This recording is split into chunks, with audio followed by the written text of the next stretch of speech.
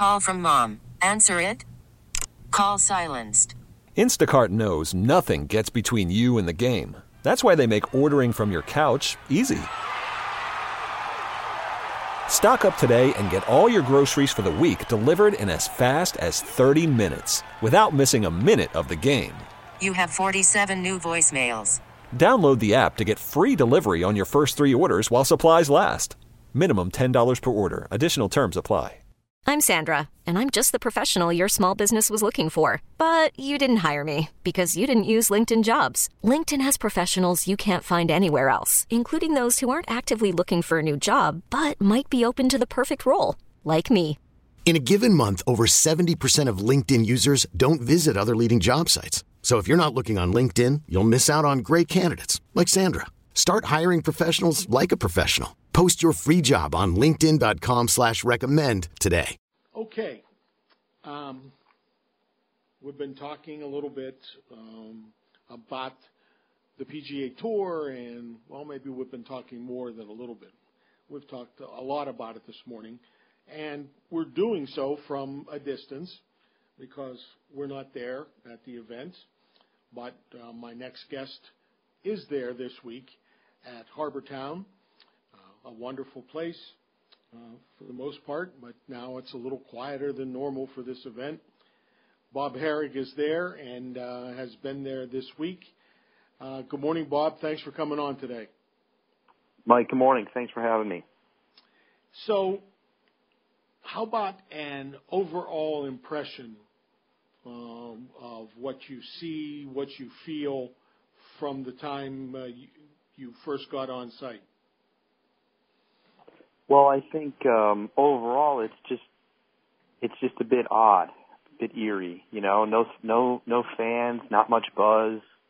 You know, if you didn't know those were pro golfers out there and didn't recognize some of the faces, you know, you'd think you were, you know, maybe at a mini tour event or a junior event even. You know, just a smattering of people, you know, and nothing but golfers and caddies.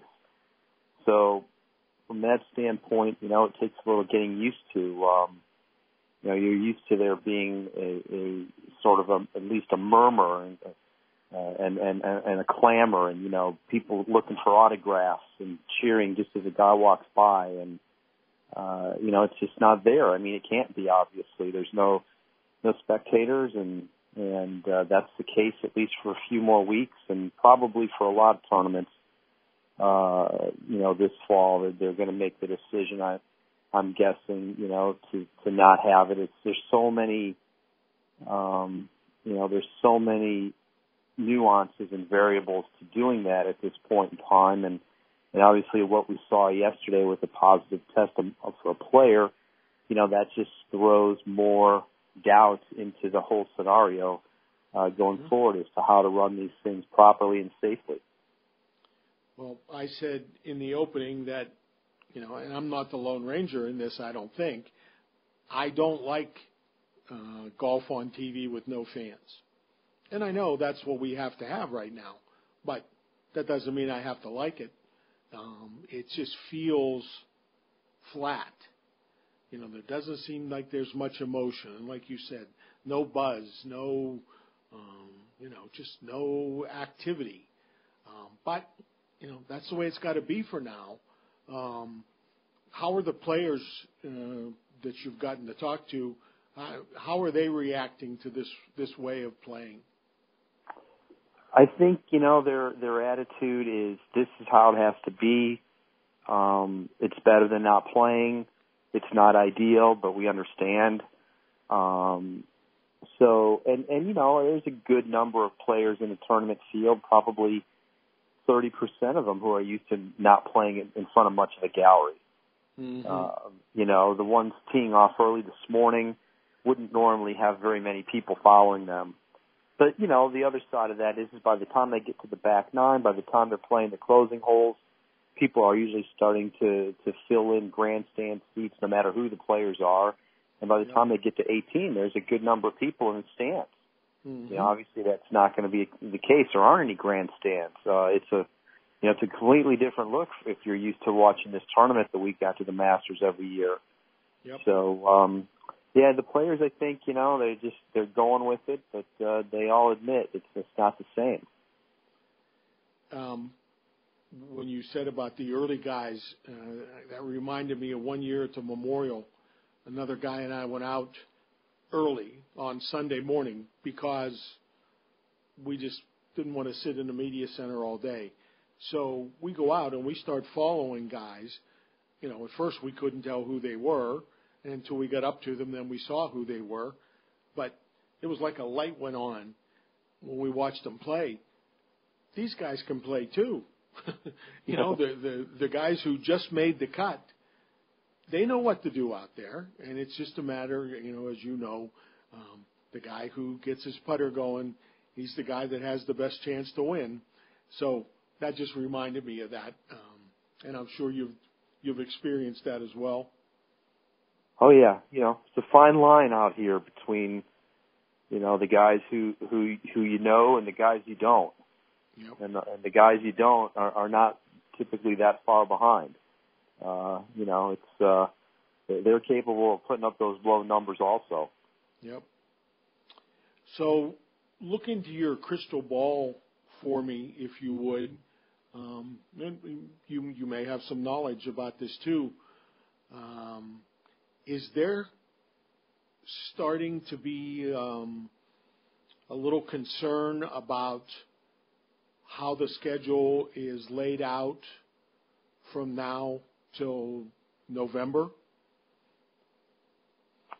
Yeah, I think the concern is just that from a golf standpoint, if you're just looking at the golf, it's not ideal. They're sort of back into it now, and then before you know it, we're going to have the FedEx Cup playoffs. Yep. And then you're going to go right into the next season, the next week, and 2 weeks later is the U.S. Open. Mm-hmm. It's very odd from just a golf standpoint. But I think most have to just sort of take the big picture view of this. There's other ways they could have done it. I had a thought that they should have just played the Tour Championship in November and let this be a season that was the 2020 season ends in November. You start the 2021 season in January like we used to do it in the old days. Yep. And just go that way and have all the events that you fit in this fall be part of that. You could have played the other playoff events when you played them and just had a regular Tour Championship this year. Yeah. But they elected not to do that. And, I have a hard time criticizing them for it. It's because it's just such a unique situation, so unprecedented what we're all dealing with. And it just seems, wrong to nitpick when it's probably just a blessing that they're playing. Yeah. And you just hope that they're able to keep it going, that everybody, that we're able to move through this thing without it getting worse. Yep. And obviously in sports yesterday we saw some bad signs, but hopefully that's a wake-up call now for people as to how to approach this going forward. What about the Ryder Cup? They really can't play that without fans, can they? It's a really, really tough thing that they're facing here. I think what a lot of people forget or don't understand is that to just move it to next year is really problematic because the PGA Tour has a President's Cup, and people say, "Well, what the heck? Who cares about the President's Cup?" Well, the PGA Tour cares about it, mm-hmm. and they just took a 13-week revenue hit that was, millions and millions of dollars foregone. And I'm not just talking about the players; I'm talking about the organization. They get every event that's played is how the tour subsists. That's sure. They need those events. That's money in their coffers to run the tour and to pay all their people and do what they do. And you've just taken a huge financial hit, and now you're going to ask them to postpone a big moneymaker a year out after you just had all that. I can't speak to this, exactly, but I have a sense that moving the President's Cup back a year is a non-starter. This isn't like it was in 2001 when 9/11 caused them to push the Ryder Cup back. They were only weeks away from the Ryder Cup at that point. Right. The tour was willing to do that at that time because it wasn't the financial hardship. This is a financial hardship, and I don't think they want to move it. So now what do?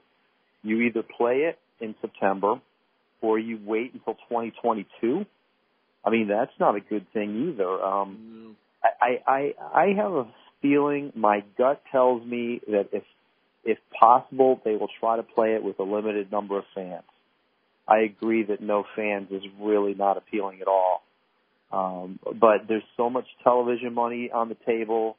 And as I mentioned, altering the schedule becomes such a nightmare for them that I really think they're going to try to play it one way or the other this year. Yeah.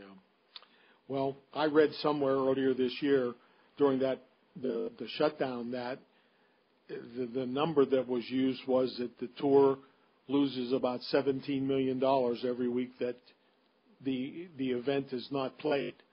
So whether that's true or not, it's a lot of money that they lose. So I have no doubt they're going to try to protect what they have and go forward with it. So we'll see. I mean, November is a long way off. September is a long way off. All kinds of things could change. So it's going to be an interesting summer, no doubt about that. Absolutely, it sure is, and I'm just keeping my fingers crossed that they're able to push forward with without a lot of drama like we had yesterday. Hopefully that gets them on track. They can learn from that now and put in some policies that try to keep everybody healthy moving forward. Yeah. Well, Bob, thanks a lot for joining me this morning. Always very enjoyable. We'll have to do this again as we go down the road, and I appreciate your willingness to always come on with me. No problem. Thanks a lot. All right. That's Bob Harig, the senior ESPN golf writer, who is at Harbor Town for the tournament this week. Bob knows a lot of stuff, and he's a very level-headed guy. He doesn't go off on wild tangents, and he thinks things through, which is the way we ought to do it. All right, and with that, that's going to end this week's show. Tomorrow is Father's Day. You probably already knew that. Be extra special, nice to your father tomorrow. We will be back next week, and I'm sure the way this 2020 has gone, we'll have plenty to talk about. Thanks for listening. We'll be back next Saturday, 7 a.m. You've been listening to The Golf Show on Sports Radio 93.7 The Fan.